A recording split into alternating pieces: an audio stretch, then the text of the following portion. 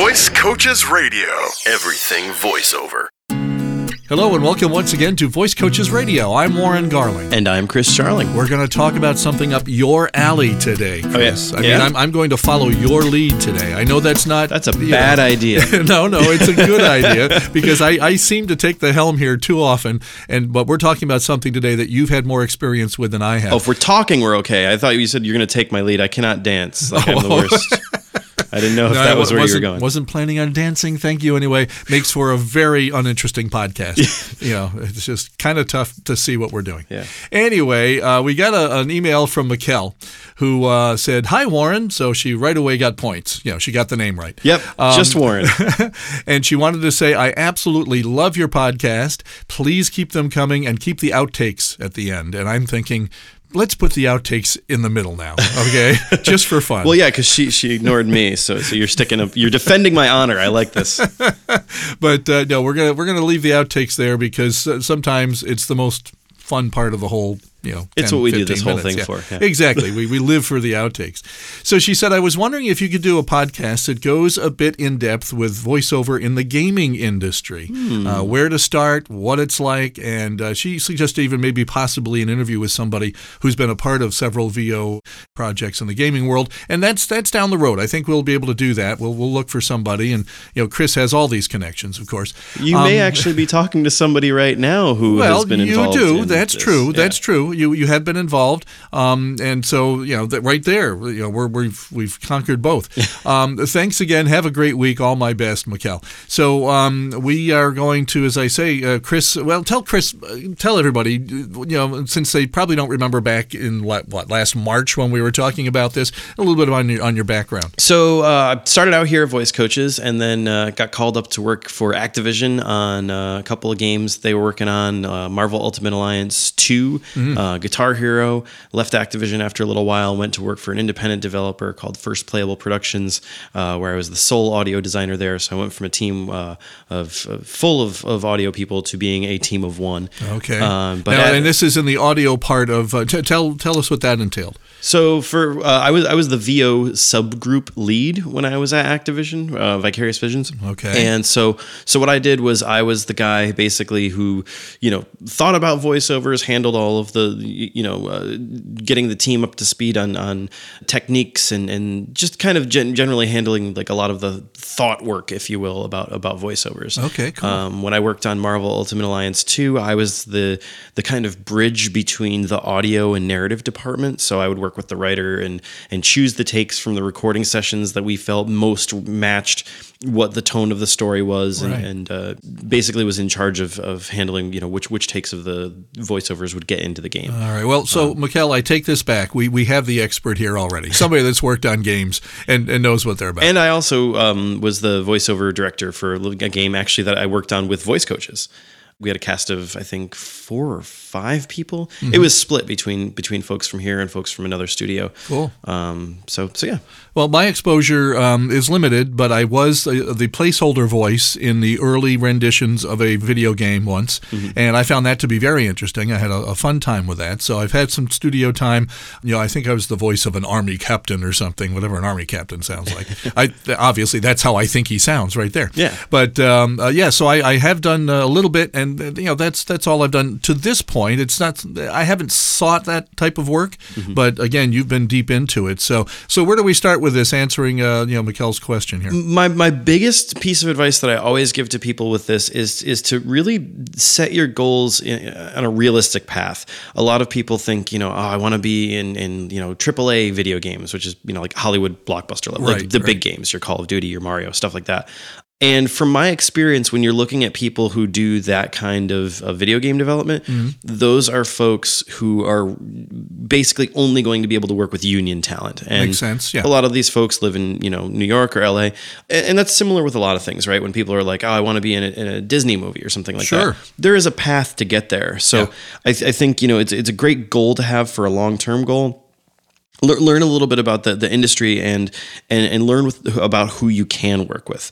There are your big tentpole Mario and Call of Duty games, but there's also stuff like Flappy Bird and Gone Home. Flappy Bird, huh? Flappy Bird. Okay. I actually have not played it. I was a holdout on that one. Okay. But development studios range in size from 1 or 2 people to hundreds of people, and I think your strategy is a lot better off if you approach a singular, smaller developer rather than a giant one who only uses these people that you hear in cartoons and movies. Sure. Learn who's small and learn where to find them. And like I mentioned a few moments ago, perhaps you can be in a position to be a placeholder. Now, what that is in the earlier development, maybe not real early, but in the development of a video game, there comes a point where you're going to have to show it to the client and say, okay, this is where we are, and this is approximately what it's going to look like and sound like. Are we on the right path? Yeah. And so what I went in and did was, a voice of an Army captain, like I said. By the way, I had to sign this agreement that I wouldn't tell anybody that I was working on this project. I mean, I could not breathe to them, who it was for and what it was about or anything like that. And so I haven't. But again, that was like 6 or 7 years ago that I did this. Yeah. So as long as I don't mention any real details here, you're all set. I'm all set. I don't think they're going to come after me. I doubt it. But anyway, that's another way to perhaps get in kind of, not the back door, but the side door. All right. If you got a company in your area that occasionally uses this type of placeholder talent and voice, go for it. Yeah. And the way that you're going to find these people, one of the best resources that you can look at is IGDA. Start with your local IGDA chapter. Okay, and what's that? That is the International Game Developers Association. Cool. You can find chapters in tons of cities across the U.S. We have one here in Albany. I actually went and spoke there in December. I remember that. And why at that moment I didn't think that this would be a great topic for a podcast, I don't know. I guess I was waiting for the email from Mikkel here. Well, I guess, this dovetails nicely. But I guess the thing that's really important about this is, I've lived in this area for my entire life. I'm 32 years old. I can't tell you how many people I met that I didn't know existed when I was there. I met people from large studios who were at studios that I'd worked at, and since I've left, they've come in. People from small studios that I already knew.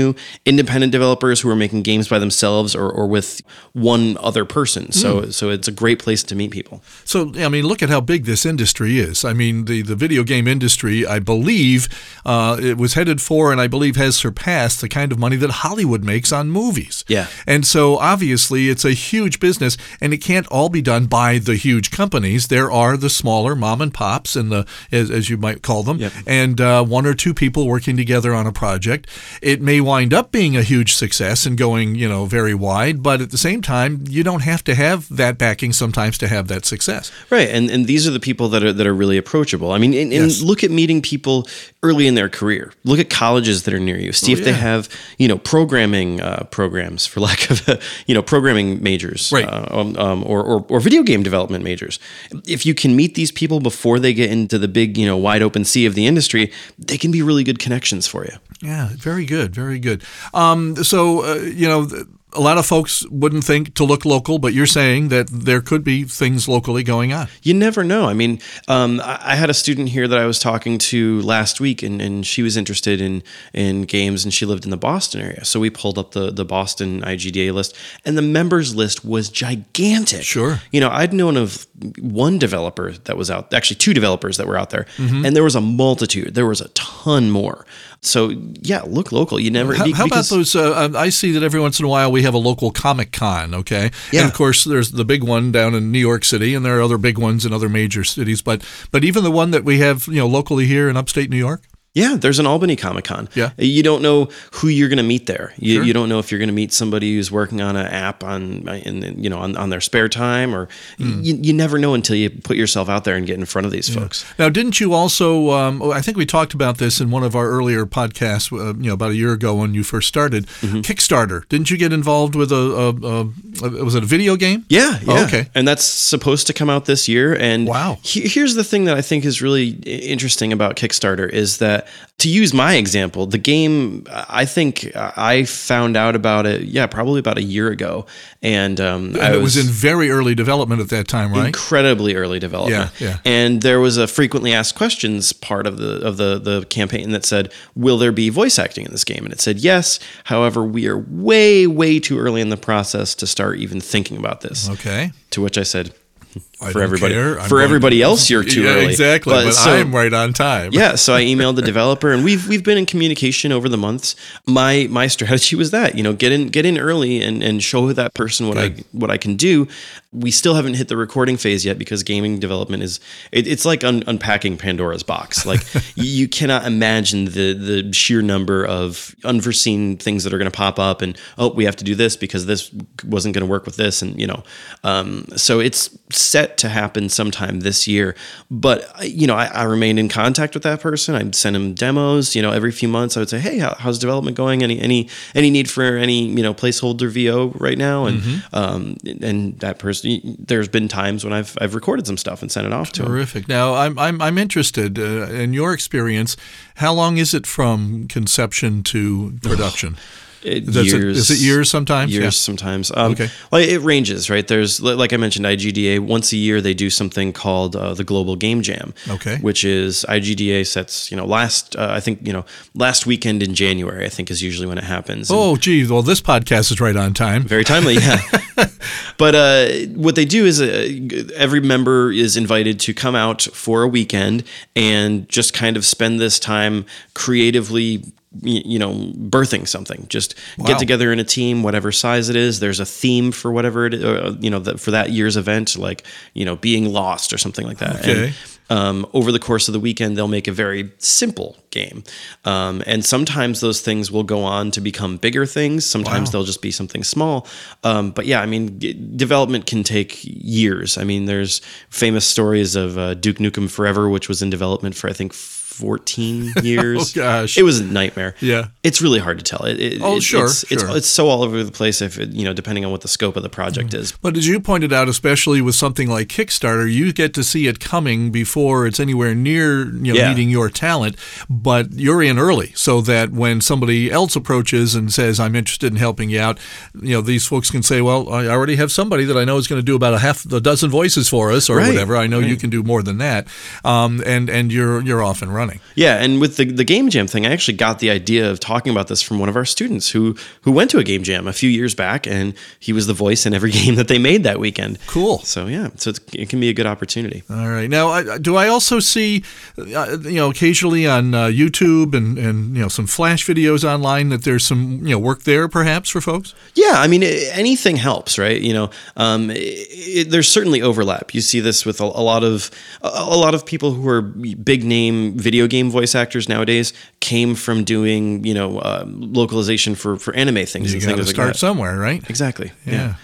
So once again, you're telling me, as we've been telling our students for many years, you can be almost anywhere and you can be doing some sort of work in almost any part of the voice acting industry you want, including video games. Yeah, and I think it's the same philosophy that we've been giving people for what we call ordinary VO jobs. Right. Start out small.